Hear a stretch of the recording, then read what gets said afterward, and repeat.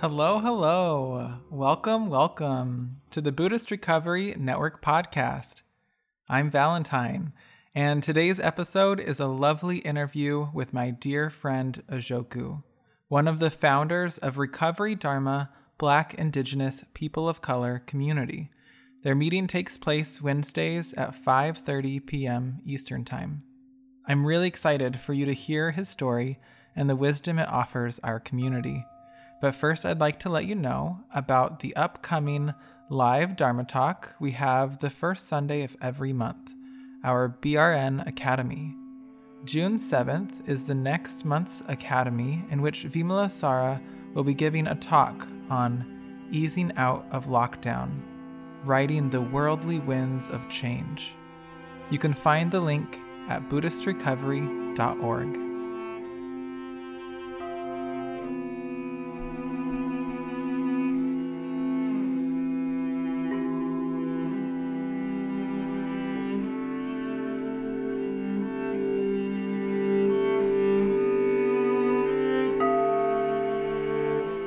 The story is that I am probably an extended member of the people who raised me's family. My biological mother was 15 years old, doing crack in Kansas City, Kansas. Went to Kansas City, Missouri, because Kansas City, Missouri, the Missouri territories, formerly being French, had already established a lot of their Catholic centers of help and refuge, St. Vincent de Paul. So the state infrastructure as it existed in 1988 just held them, because the state is not actually interested in fixing the question of, orphans that cost too much. They're already a 51C, we'll get that money back somehow. So I believe that my mother is more than likely an aunt of an aunt. My parents were in their late 40s, mid 50s. My father is 79 now. I'm 31. We're mixed Yoruba, so southeastern Nigerians. I'm not sure if grandpa's from Lagos, or he's actually from the Republic of Benin. He knows a little bit too much French. Sure, that's what I thought with your name, Ajoku. Yeah. And then mom's side are Caribbean and deep Delta Louisiana voodoo women. So, But introduce yourself first. How do you like to introduce yourself? Well, I like to acknowledge all the me's that have been passed on. This might sound crazy, but this is just the way I think about myself. I am an orphan just among his people. The original court document where my biological mother, who surrendered me, that boy was named Sean, not SHWN, SEAN. I have an older sister. No idea where she is. If she remembers my name, it's different now. She wouldn't know who to look for. But yeah, that's a name that my biological mother knows me by. So I feel that it is valid.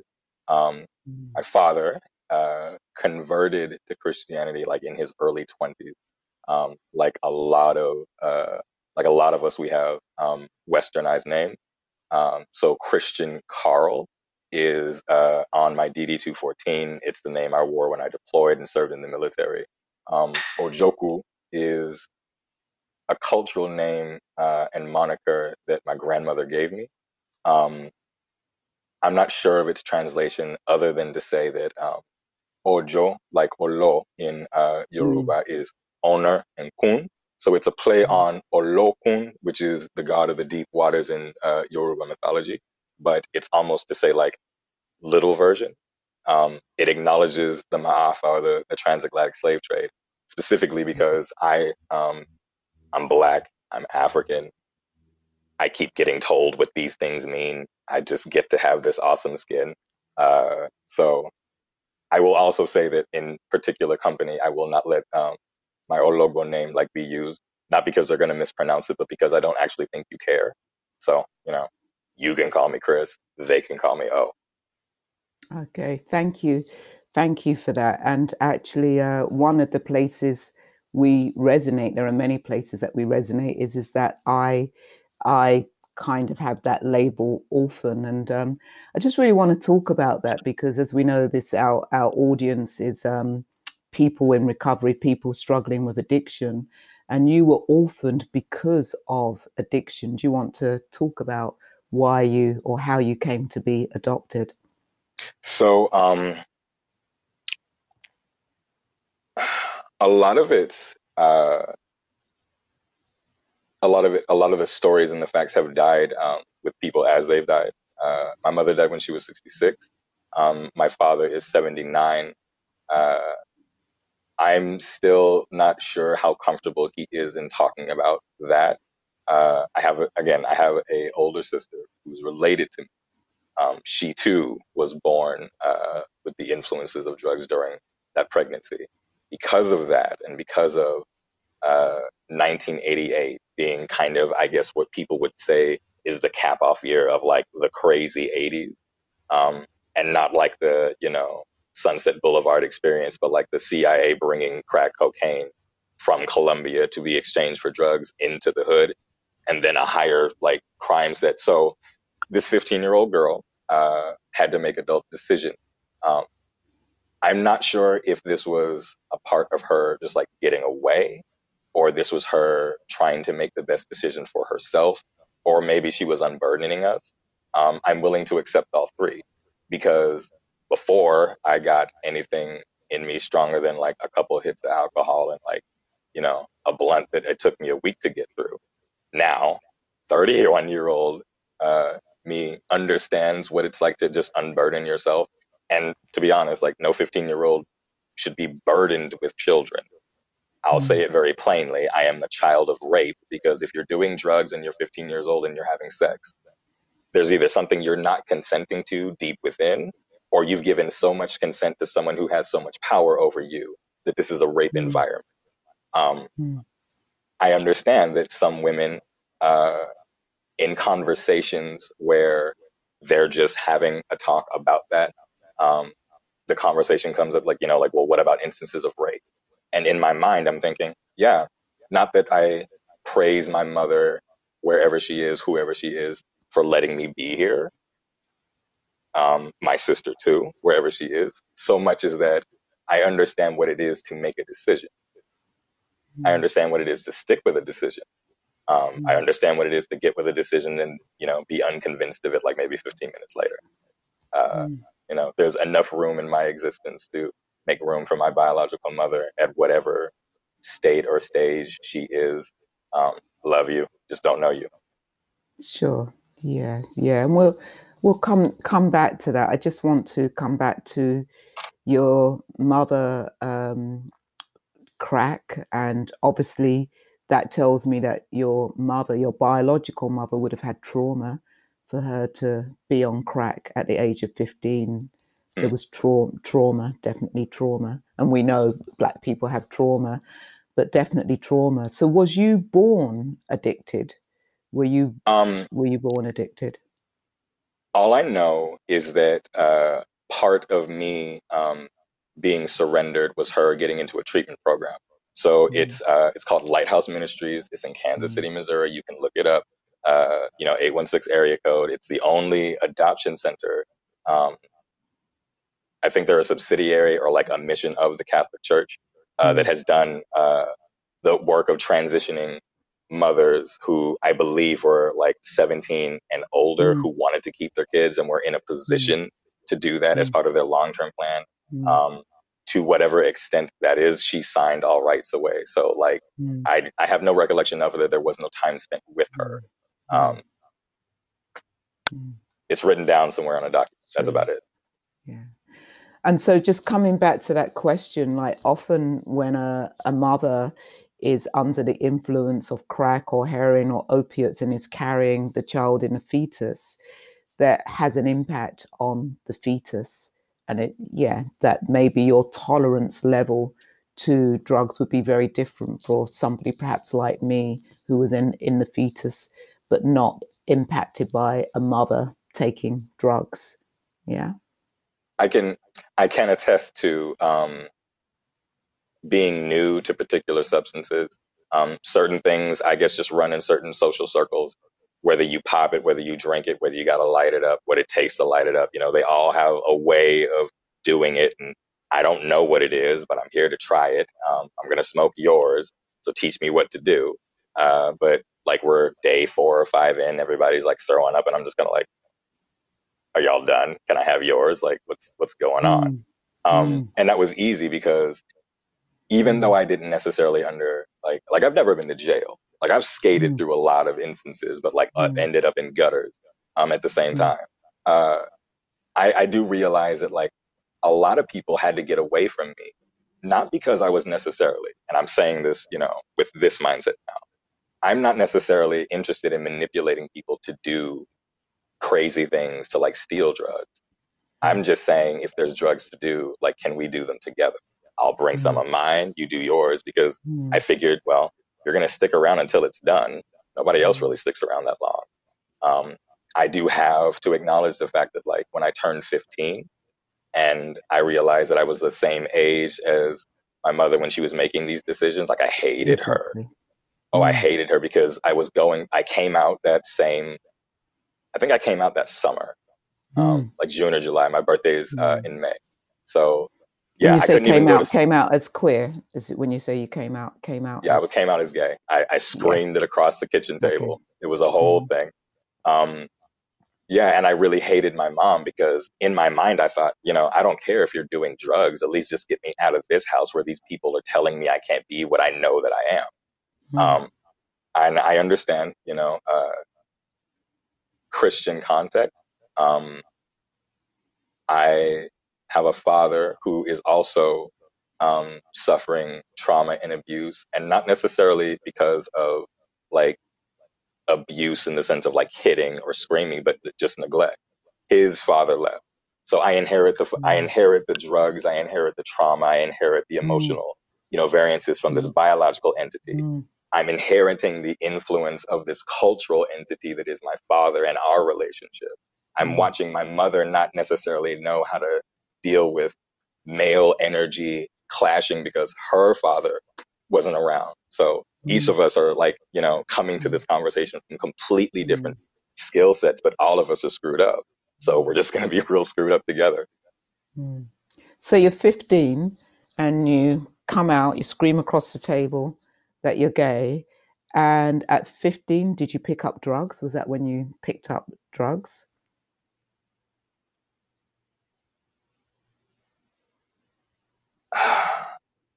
So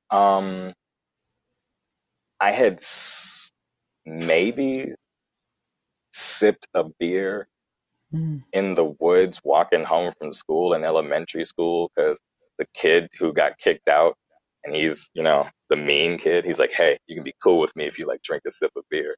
And I knew that all I had to do was just hold it in the side of my mouth and spit it out later. Like, I don't really care. My father did not drink.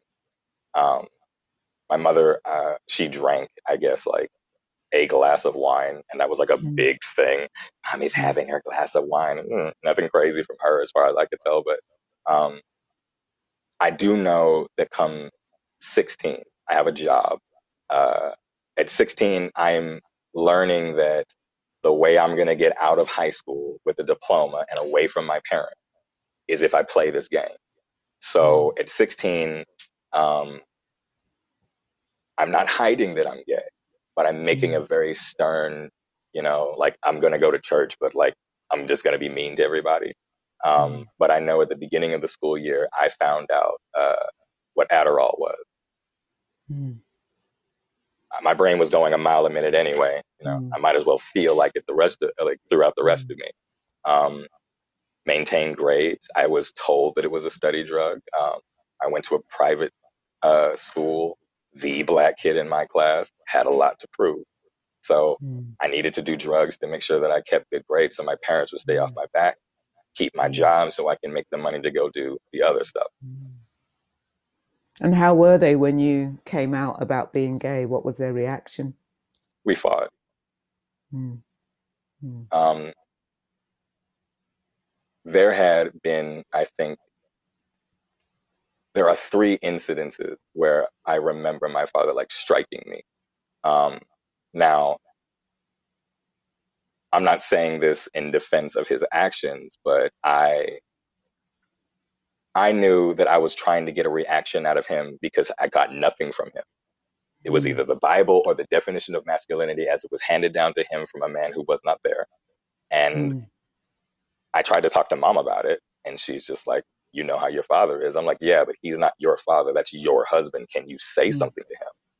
You know, and I love my mother, but and then the thought occurs, no, I'd much rather like bring him to the point where if he is hitting somebody, he'd hit me, because he raised his voice to my mother one time while they were upstairs.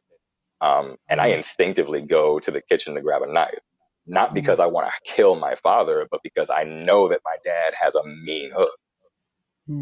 And if I'm going to get her away from him, like, I'm just going to just throw the knife and then she and I are going to run. I wasn't necessarily always terrified of him so much as that I was terrified of getting him to that point. Okay, so you grew up, well, your first trauma, that stamp of abandonment from the first trauma would be in the fetus with your mother using crack and that impacting you, coming out into the world, being dysregulated, stamp of abandonment. And then, growing up in a household where your father demonstrates masculinity through the Bible or being top down heavy. So that impact, I know you say Adderall, and the pressure of having to do well at school, going to a private school, being the only Black kid in the school. How do you think that's really shaped you?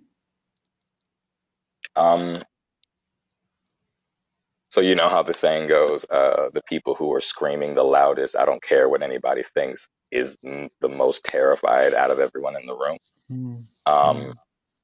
I heard that before I started screaming. So I just became terrified and quiet. That meant, however, that the only outlet for terror and fear and this like over sense of like anxiety, that if I don't stay on all my P's and Q's, that it's all going to fall to crap. Right. But all I was doing was maintaining a lie, thinking that the minute I get out of high school, I'll just figure out life. Well, even though my father and I were still not on the best of terms at 17, he sat me down and he explained economics to me. I had to accept the fact that at that moment, this man was teaching me the American money game, how race is involved in the money game, and then he asserted his masculinity in the format. And please excuse my language, but at least you're not one of these sissies and then that can be recognized in the street. I'm like, what are you talking about? He's like, well, you don't act like a faggot. So my masculinity and the aspect of by which I enter into my this family that's supposed to accept me, like I look like to them in 2000. In 2006, like I'm still rocking Dickies with like a tank top pulled down over, high top shoes. I skated. It was California. Like I just, like I was not a fashionable kid. I was outside like running around, just doing dumb stuff in the street. So it was weird to see what masculinity means to me. My relationship with men, my relationship with authority figures, my relationship with male authority figures, my double-natured sense of revealing. Because the one thing I learned is that I'm not going to always, 16, 17, 18, I'm not always going to run into young people my age who understand what homosexuality is. And by that, I mean, yeah, I'm telling you I'm gay because I want you to know that if you see me staring at somebody, that's what's going on. Whereas for them, it's, oh, you want to be with me? And I'm like, no, I thought we were friends. But now I understand that in revealing that to you, I have changed our friendship dynamic. I can't blame a 16-year-old for regurgitating what was pushed into them. Or maybe they're just someone who just doesn't like it and doesn't know how to articulate that to another. So what was you terrified of? What was it? You said, what was it that you were terrified of? Oh, everybody's leaving. And I can see you leaving. You're just here because I'm either fulfilling some role, you feel good because you're around me, or I have a sad story and it's easy to feel sorry for me. And I don't really cause any drama. I just want to sit here and not feel alone, and we can do drugs together. But you'll get tired of that after a while. I'm like a summer record. I come out early spring. You love me. You dance to me. You take pictures. You'll repost me next year when it comes time to, like, when Facebook tells you, oh yeah, remember this guy? Sure. You won't call. You're not going to look me up.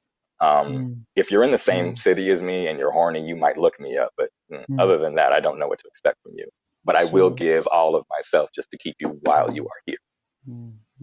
You will give all of yourself. Okay. So tell me about your drug history. What happened?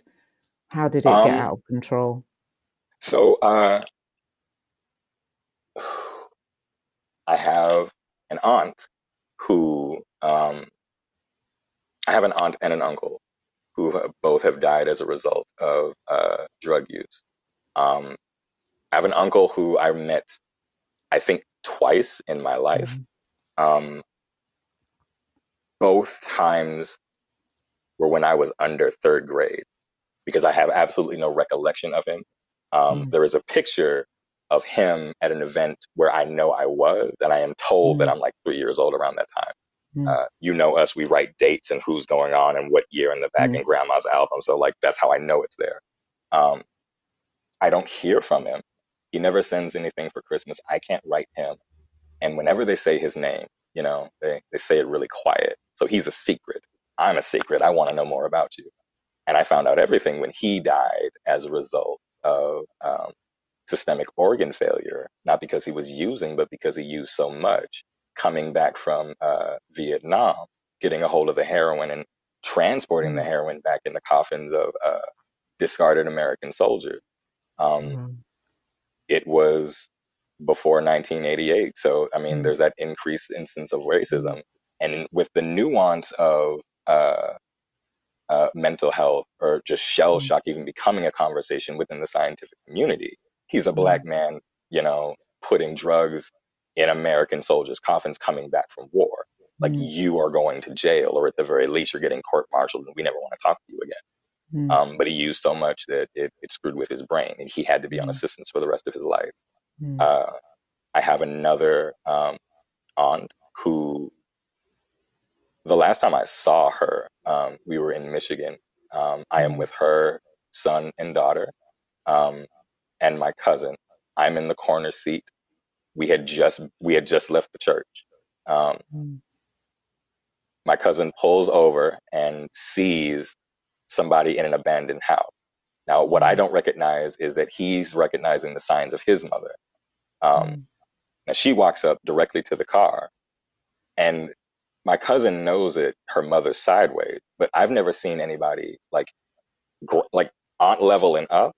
Like, in the family structure, I've never even seen one of you do anything more except like a glass of wine or like communion juice. Like, that's all the wine I've seen any of you drink.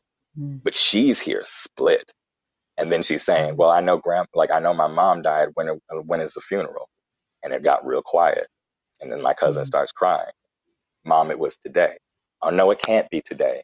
And I feel really awkward, not because she's high, but because I see what this is doing to the people around me. Right. And I'm thinking, I don't know what's going on. I don't know who this woman is. And then she looks at me. She goes, oh, hey, is your mom here? Now, that freaked me out. But then I recognize that my cousin's looking back at me. She goes, oh, yeah, he doesn't know who you are. He's never seen you like this. Oh, this is your aunt. So I saw how everybody in the car was feeling what was going on. I have no idea. I get brought into the situation because I found out she is my mother's sister. So your biological mother's sister. My adopted mother's sister. Your adopted mother's sister. Okay. Yeah. So we're in a different city. I had flown to meet my parents at this. We were in Flint, Michigan. So I meet them maybe 4 hours at a hotel.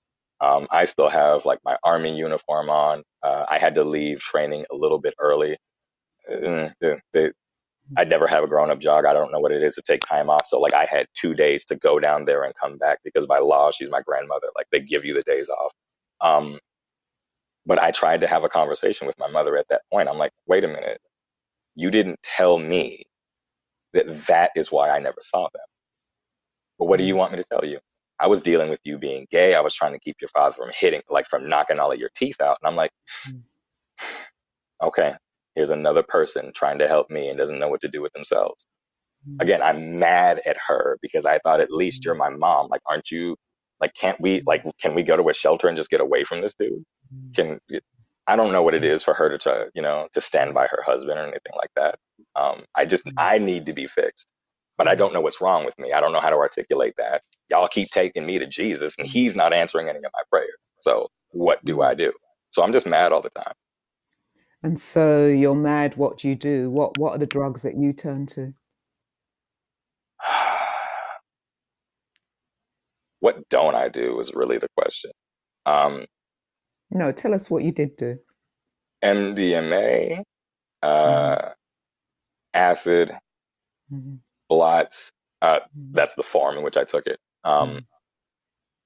I didn't get into crystal meth use until I was, how old was I? I've skipped so many birthdays. It's kind of sad. Okay, yeah. What age did you start? What age did you start picking up? So like I had a guy that I'd like to go, like I call my starting age when like I had my first dealer and I had a cell phone that I had to hide so I can text him and all this other stuff. And how old were you? 16.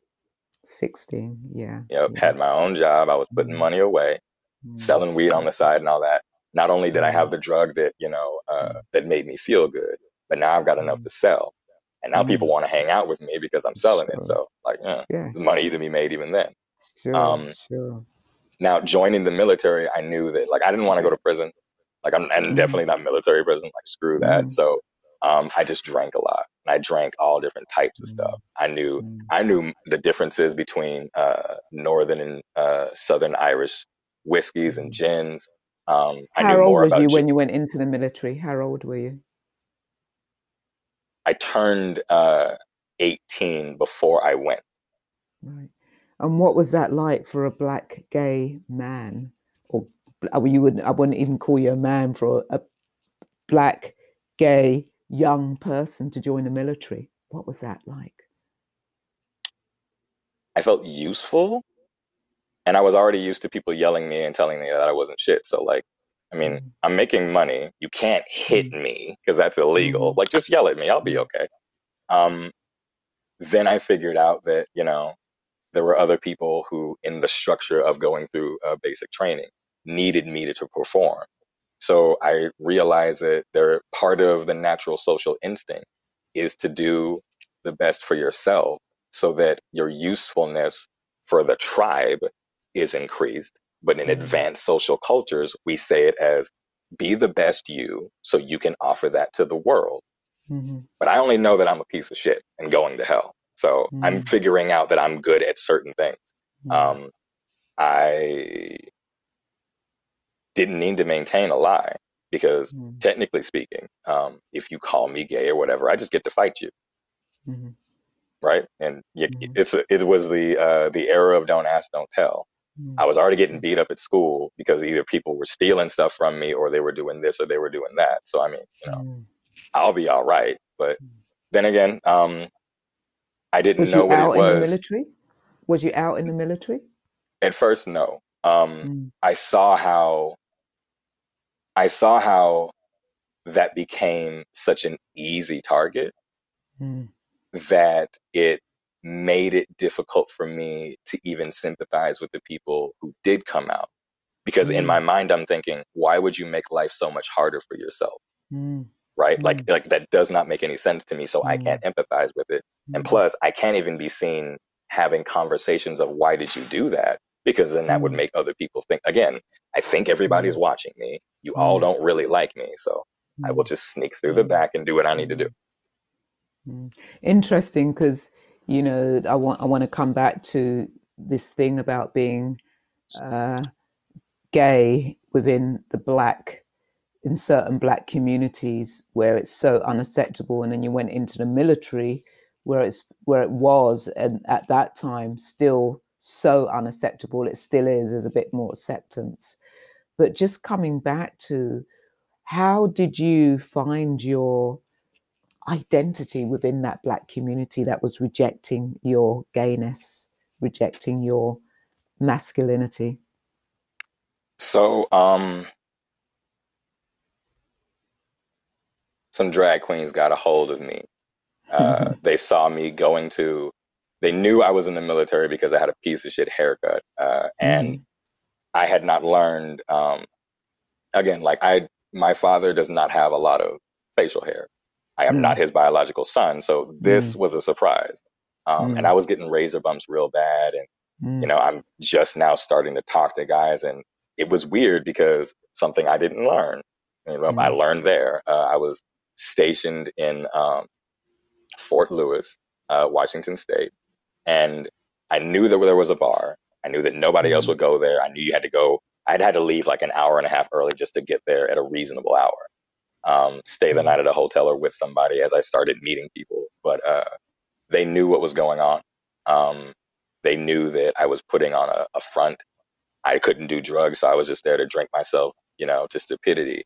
At some point, someone would go through my wallet, see that I have a military ID, and instantly the impact factor of young gay guy trying to live his life out, while being closeted in the military. I'll get a cab home. I'm even manipulating people while I'm like stone cold, passed out on your floor. Like, I know what I'm doing.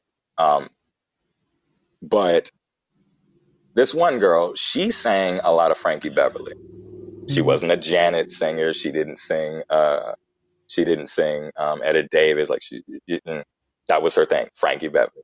And I loved listening to her. She was tall, and so I guess a lot of my reaction to her at first, like, what the hell is going on? Like, you are taller than me. I've heard your real voice. Like, you have a deeper voice than me. Like, is this just a joke to you? Like, it just seemed funny, but I enjoyed it. So I didn't feel like I was objectifying her. In a way, I had a lot of envy for her because, who she is. And you use those pronouns when she's in drag or in mug. She's like, yeah, like, but when you see me as a man, I have a kid. I live in this community. Like, out there, I have to do this. So I connected with somebody else who was leading a double life. And I already looked up to you. You're on stage. I'm over here passing out at the bar. Like you have a step up, in my opinion. But then I got invited to tea. I met the other girls. And I got asked a whole bunch of questions. And at first I'm thinking, I don't get the y'all are going to rape me vibe, but I don't understand why you older Black queer people are asking about my life like you give a fuck. But then I hear their stories, how they grew up in church, how their dad hit them and how they did this. And, it was harder back then. And so I'm like, all right, okay. I don't necessarily, I'm not necessarily moved by the gesture of somebody trying to help me so much as that I am moved that someone was willing to admit to me that they went through similar shit. And that's where I began to realize that in the Black gay community, there are things that we go through that nobody else goes through. And sometimes I feel like it's deliberately overlooked because we as a people, diasporatic Africans living wherever else we are, and the Africans living there, like the way we live life, I feel a lot of our cadence, a lot of our swag is in the way that we deal with trauma. So yes, we can be over the top, but that over the top is like the perfect like place for art to take hold. So then I watched these pageant girls, these show queens, the ones that were doing pageants, the trans girls that were saving up all their money just to, maybe possibly compete at a show, lose the show, and go home to, the one hotel that they bought because they thought if they won, they'd have enough money to pay rent. So a lot of them were into drugs just to get over losing, just to perform. There were a lot of people abusing like alcohol really heavy to the point that they were trying new drugs just to shake them out of their drunk. I saw a lot of people just trading off to maintain. And this just made sense to me. Oh, I've done too much of this. Let me just recalibrate with that. There's no self-care. And unfortunately, like, I don't mean for this to sound like, all young, queer, gay, trans performers of whatever capacity are going through this, so much as that the benefit of drag culture comes from us being really, really screwed up and some healing taking place. And now there's this narrative, but did you ever do hard. drag? Did you ever No. do drag? No. It Why never not? appealed. It just never really appealed to me because I see drag queens. I see drag queens from two perspectives. There's what I call a show queen that will do a pageant, that will get a gown made and all this, like will spend good money to do all of that, but they cannot, ad lib, say an open mic. They can't run karaoke and consistently bring people in. This is a terrible equivalency, but the difference between an oiran and a geisha in Japan is such that a geisha knows poetry, can sing, and all of this. An oiran is wearing so much makeup and so many accessories that, she looks pretty and she can do this and she can do that, but she's got all that, all that extra stuff on. She's here to do this, and they're there to do that. You love both of them, and you go to one week and you go to another week. I want to thank you for that. I want to circle back to something you said, and it was something that the Black gay community go through things that other people don't go through. And I was wondering, what are those things that the Black gay community experience that other communities don't experience? The best way I've heard it articulated by someone else is that we're never really sure what you're mad at. You either hate me because I'm Black, or you hate me because I'm gay, or that I'm a gay Black person. Like, one of three is in play, but it's all me. And it's to the point where, it's to the point where we have to be able to recognize that at whatever level it exists at. For example, I've worked jobs where there were older people working there, older Black people. And this is factory work. So there's men and women working. There was this one woman I know. She was kind of like an angry aunt, like an angry auntie. Like, she'd talk crazy to you, but if something went wrong, like, she'd get down and help you fix it. She had her own set of tools. She was on her job.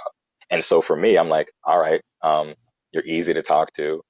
I can actually work with you. You take the time to help me do my job, because again, I'm only here to make money so I can leave and go do drugs. Like, I'm really glad that someone is investing in me, helping me get high in the long run. Cool. At this point, I was really starting to feel the effect of like prolonged drug use of particular substances, MDMAs, or like crystal meth or cocaine. So I'd like promise myself, okay, Sunday is my just weed and vodka day, or whatever I was drinking, right? Like, just weed and vodka. So come Monday, I've eaten, I've thrown up, I've done what I needed to do. I'm still sweating, but I can get through Monday. Anyway, so I'm new here. Some people at the factory have been friends for a while. Secrets got out, and I hear her say one day, like, yeah, well, that's wrong with him over there fucking a man and having a wife at the same time.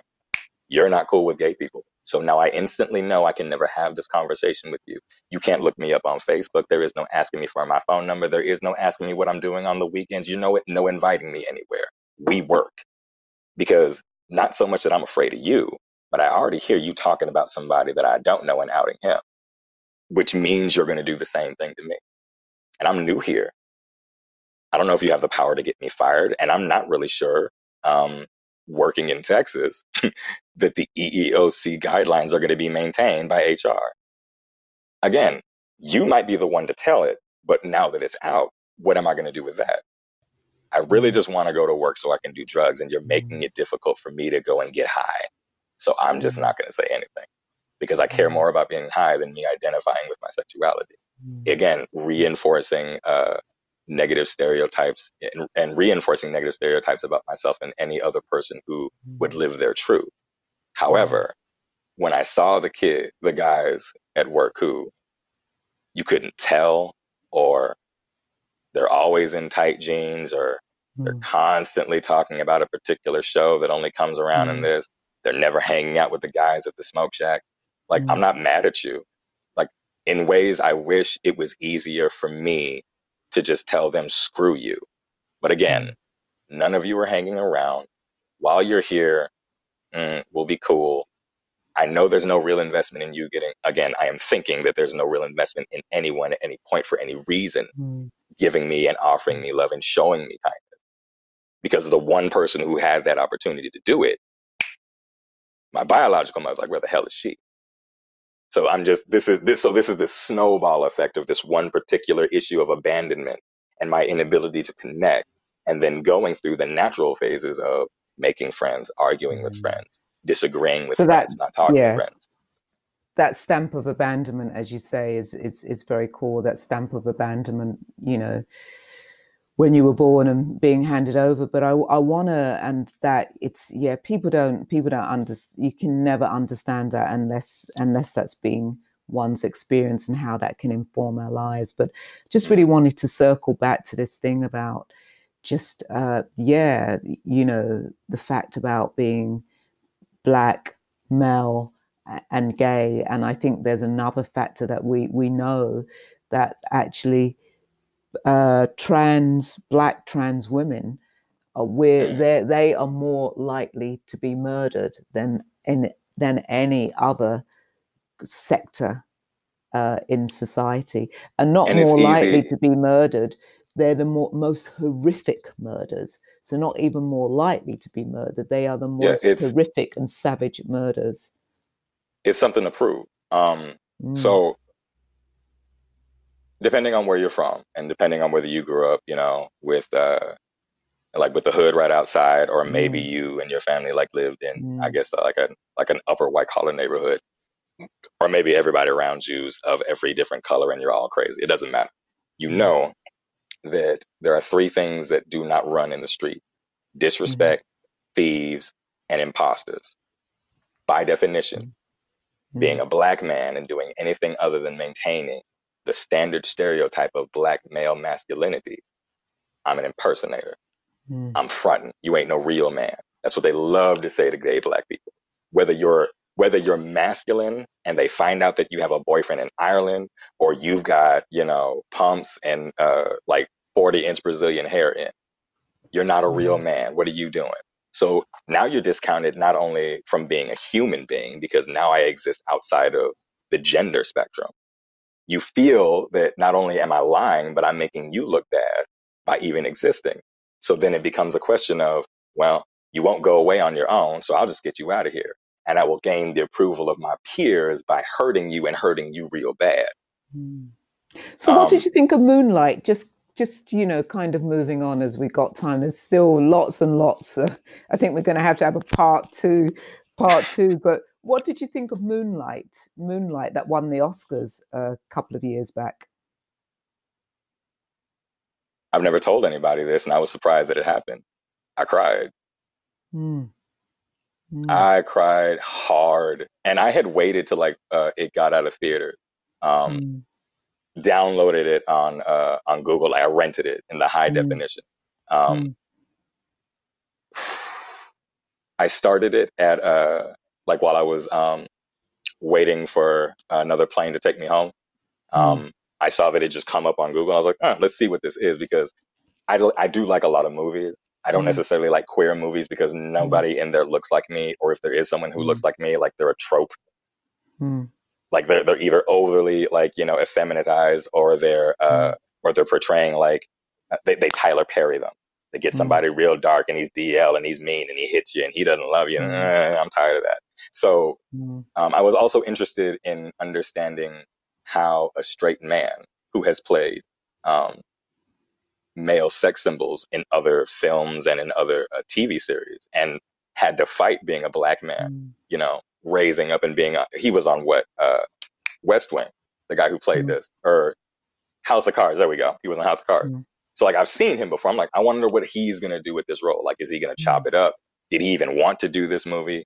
Because I'm interested in the way he brings himself into it. And it was so raw. And it was pretty too. It was a well-made and aesthetically pleasing film. Um, the instances of like the parallels with water. Oh my God. Oh my goodness. Because if you were raised here in the Christian context, I don't care where, like from Canada all the way down to like Bahia, Cuba, Bahia, Brazil, unless you practice like the secret and ancient religions on top of like a Christian front, you've been baptized. That's the only time that Black people ever get in a body of water and are celebrated for like the idea of rebirth, even though it exists in a white supremacist context. And yet here it is showing up in a gay movie and touching that part of me that never really got to be acknowledged. Because when I got baptized, I felt bad because I knew I was lying. But what was I going to do? Not get baptized? I had no choices. So it made the experience inauthentic. But then I regained all of that through a movie. Crazy. Thank you for that. So how, it's as we know out there on the scene, there's lots of alcohol, there's lots of drugs. It's part of the culture of the scene. You got wrapped up in that. How did you get your recovery? How did you get out of that? How did you get out of the military? How did you get recovery? I ran out of options.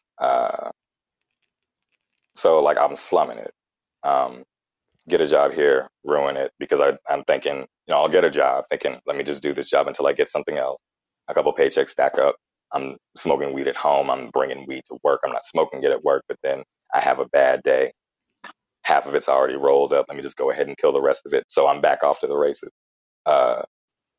Because I was so dissatisfied with the state of my life, but all I knew was how to like put money back together. I don't know how to live. And then that catches up with me. I must have been on like maybe a 5-day run, and I'm coming down real hard. I don't know what other drugs are like, but like on speed or anything like crystal meth, it's when you come down and it's almost like you're fighting sleep, but it hits right here. You're tired. You're trying to, at the very least, like I'm trying to make sure that I lay down in this chair so I can just go to sleep. But then the thought comes, you're going to die. And then I think to myself, yeah, cool. I'm comfortable right now. This chair is cold. I just peed. So, I mean, I won't, whoever's going to come and clean me up, like I didn't piss myself at a minimum.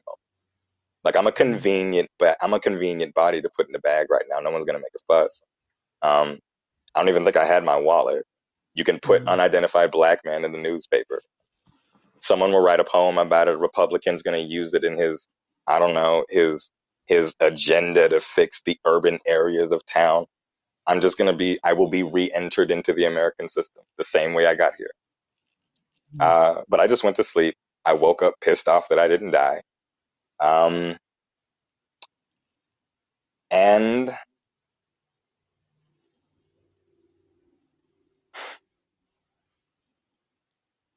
didn't have a phone then, so I must have gone to a library or like some place where like information just gonna get randomly get. So I must have gone to a library.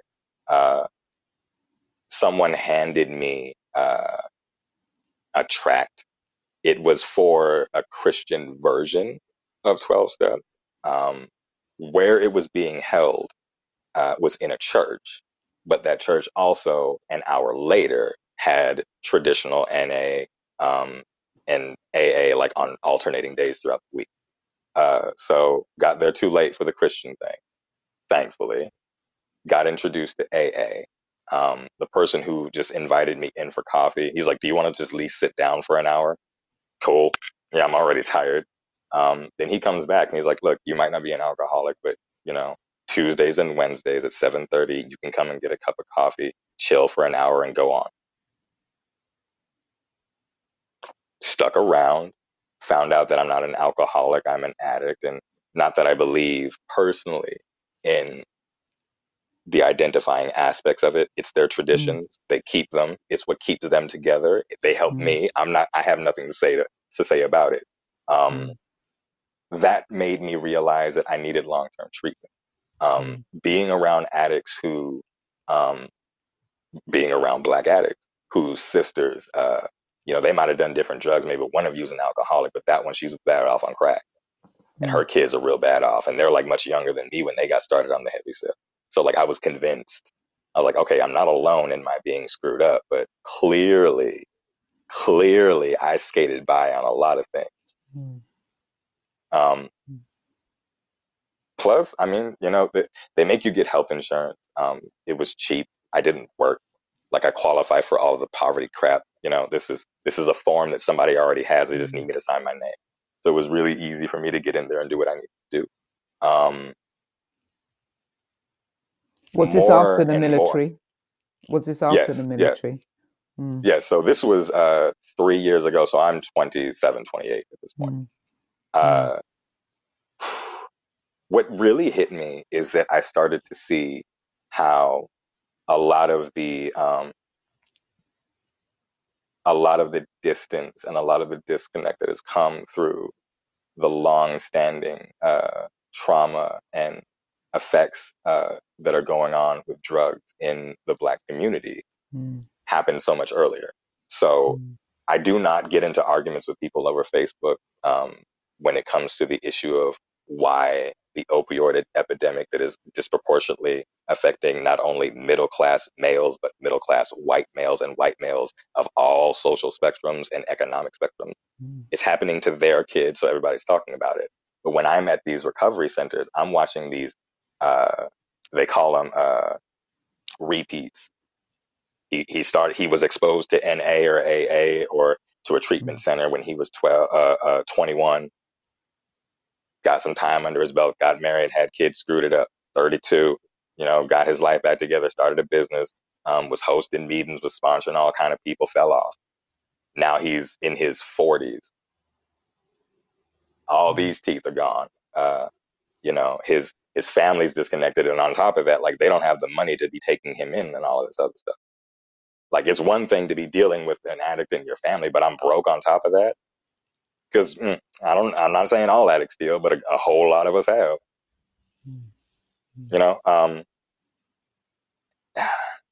I mean, it's interesting you're saying. I was just speaking to Dr. Gabor Mate, and he was saying, in a way, the opioid crisis has become a crisis because it's impacting white people.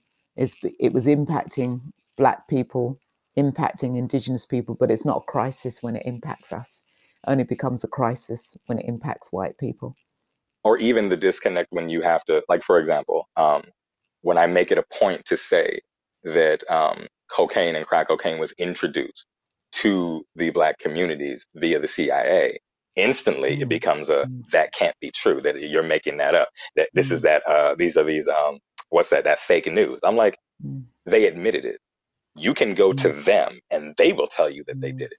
Well, why would they do that? It must be a cover up. Yes, everything's being covered up for you. You get the pretty version of it. You get asked, why did this happen? You're not them.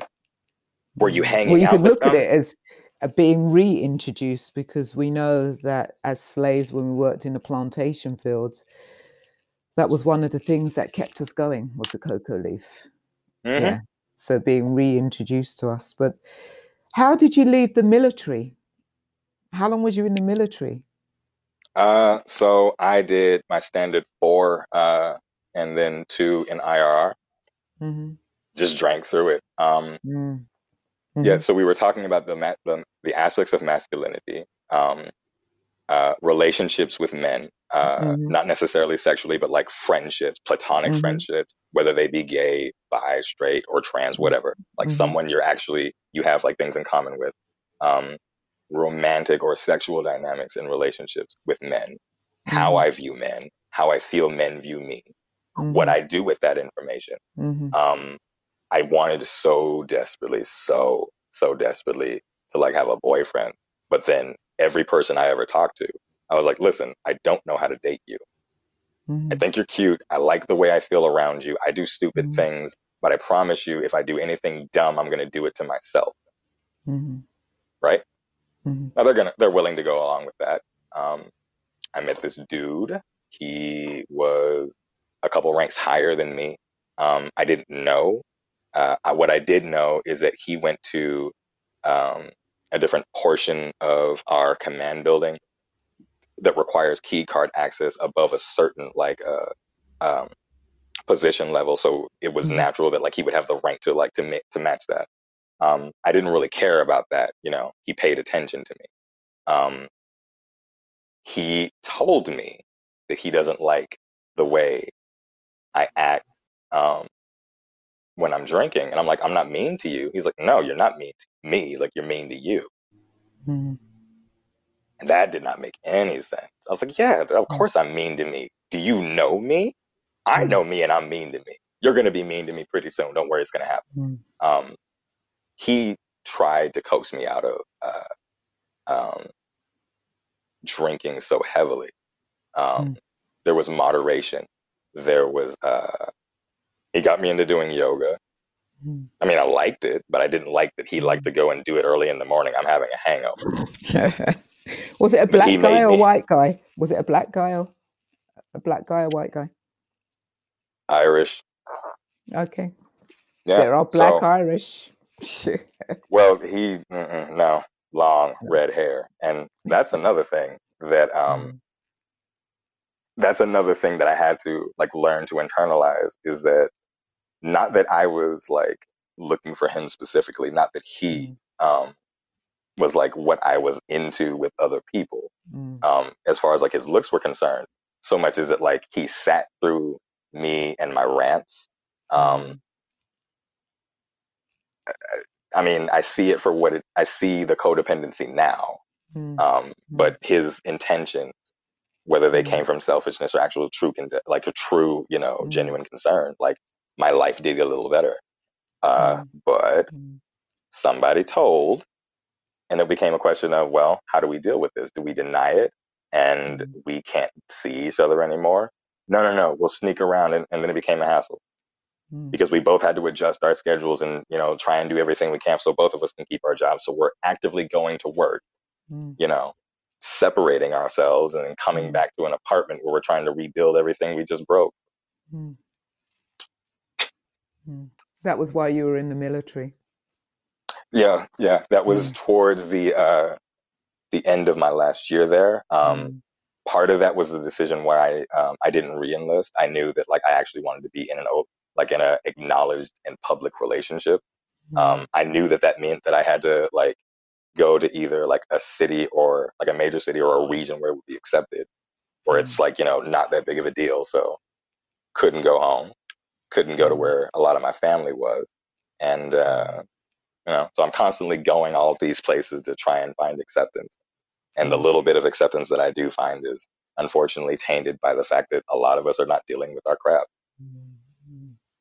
So what would you be saying to other Black gay men? What would you be saying to them? What would, especially young Black boys who are coming out as gay, 10, 11, 12, what would you be saying to them? Be careful what you say yes to, and be resolute in what you say no to. And let me be clear about that. When you spend money, that's yes. When you give time, that's yes. When you compromise your morals, when you hide your emotions because you're afraid to be your true and authentic self, that is a yes and a no to this person. Yes to you, I'm going to conform, and no to your inner truth. Now, let me be clear. If you are under the age of 18 and listening to this, and you don't have a job, you don't have a family member, you don't have someone that you can go to their house and be safe tonight, if you end up either coming out or somebody says something, you know your family situation best. I am sorry. I am so sorry that you have to go through this, but I am telling you now, this inner truth you have to hold on to. I gave mine away, and now I'm having to tell you that it's worth you holding on to it. I'm sorry you might have to put a lid on it. I'm sorry that you have to get by because, you're a minor. You can't economically help, like, save yourself. For those of you that are maybe on the street, you're a little bit more adult, so I'll talk to you that way. Homie, nobody gets out of it clean. And those of us who do get out of it, we're lucky to get out of it the way we do. Trans women are dying by the dozen. Trans women, if you're a working girl, either stack this money up or get a job at a bank. You have the potential to be shot at both, but at least you can get a tax return on something legal. Get yourself into a program. I don't care. I do not care if you don't have the long hair, if you have to come in and address you stole. Get in front of somebody and start telling the truth. If you're a working girl, you have to lie. You can't be telling exactly what's going on with you. I know you'd love to say it, but you can't. The police are out there looking for you, and some dude with a wife might get caught on camera, and he's going to come to find you and kill you. You don't have to believe me. You more than likely know somebody that it's already happened to. I don't have to prove anything. You are living the reality of this. And I'm also sorry that the people who are doing it to you look just like you, might be related to you, might have threatened you with it. Believe them. I don't care if they said it in anger. I don't care if they're trying to scare you out of it. It came out their mouth. At a minimum, they felt that that's something that you deserve to hear. But this is our choice. This is our choice that we have to make daily. Are we going to wake up every day and say that this is the means by which I experience the world? This color is absolutely nothing more than a spectrum of light. The opinion about it, they get to have theirs like I get to have mine. But since I live in this skin, let me live in it and live freely, live honestly, learn to live honestly. A lot of us had to learn to hide it, and being honest just feels like lying. We're And backwards. what would you be saying to all of our listeners, because our listeners will be really diverse. It'll be people struggling with addiction, people with different genders, sexuality, race. But, you know, the one thing that will be pulling all our listeners together is this struggle with addiction, alcoholism, obsessive compulsive behaviors. What would you be saying to them? If you're an addict, caught up in addiction, active drinking, active whatever your thing is, you're not dead if you're listening to this podcast. But I'm damn sure if you're actively using whatever your thing is, you're not living. I'll say it again. You're listening to a podcast. You are hearing the words coming out of my mouth. You're not dead, but you are not living. What does the Bible say? Choose life that you might live. Don't believe in Jesus, but he apparently either he or somebody who likes him said something like that. It works for me. And you have to define what life is. You have to live it, so you might as well have an opinion about it. You might as well do some work to make it what you think it's going to be. It's not all going to be gun. It's not always going to be roses. Many a day I wake up wondering why I'm still doing recovery. Just getting out of bed, the idea of getting out of bed and being me for one more day terrifies me for about 5 minutes. 5 minutes. I wiggle my toes. I count to 10. All that stuff I learned in elementary school. I mean, hey, seriously, I sometimes have to remind myself that what I am doing, the rent I pay, the bed I sleep in, the food that I have to cook, the organic food that costs extra, but I probably need to be doing that because I'm 31, this metabolism is not going to last. My favorite, hang on, we're going to take a trip. My favorite necklace in the world. This.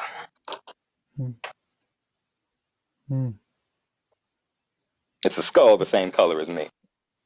The skull is always smiling because it's already accepted that it's all going to be smiles at the end. White people, Latinos, Polynesians, Micronesians, Africans, South Africans. You know what I mean by that. Indians, Asians, East Asians. Look, we don't get the opportunity to have honest conversations with each other while we're going through our stuff. But since you're a human being and prone to the same biological impulses, because, I mean, we can trade organs, but we can't trade honestly. That's just crazy to me. So check it out. I don't speak on behalf of all Black people. I get to be one of us, and I will speak this one's truth. Chill. and figure out what's going on with you, because what's going on with you is the only thing that you can offer me. In the same way that I must figure out what's going on with me so I can offer you something better, or at the very least appropriate to our exchange, I think life will get a little bit better. I don't like everybody. I don't agree with everybody, but check it out. I don't like fighting with people. I've been doing it with myself for a long time. Didn't win.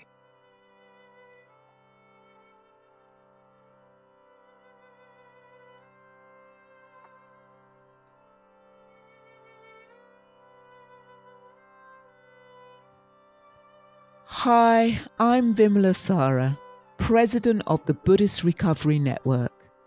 Our mission is to help promote the use of Buddhist teachings and practices to help people recover from the suffering caused by addictive and/or compulsive behaviors. Our organization is a volunteer-run non-profit which has expenses. We offer free monthly live teachings on the Academy, free resources on our website, and all our podcasts are free. We also organize a bi-yearly summit where many of us come together. We rely on the generosity of you, our listeners, and our interviewees in order to produce these offerings. We are asking you to donate to help with our expenses. Thank you. And to show our gratitude for your support, all Patreon supporters will receive access to special guided meditations. To unlock these, please offer your support by going to patreon.com/Buddhist Recovery Network. Again, patreon.com/Buddhist Recovery Network. Thank you so much for your generosity. May all beings be free from the roots and the causes of suffering. May all beings be at peace.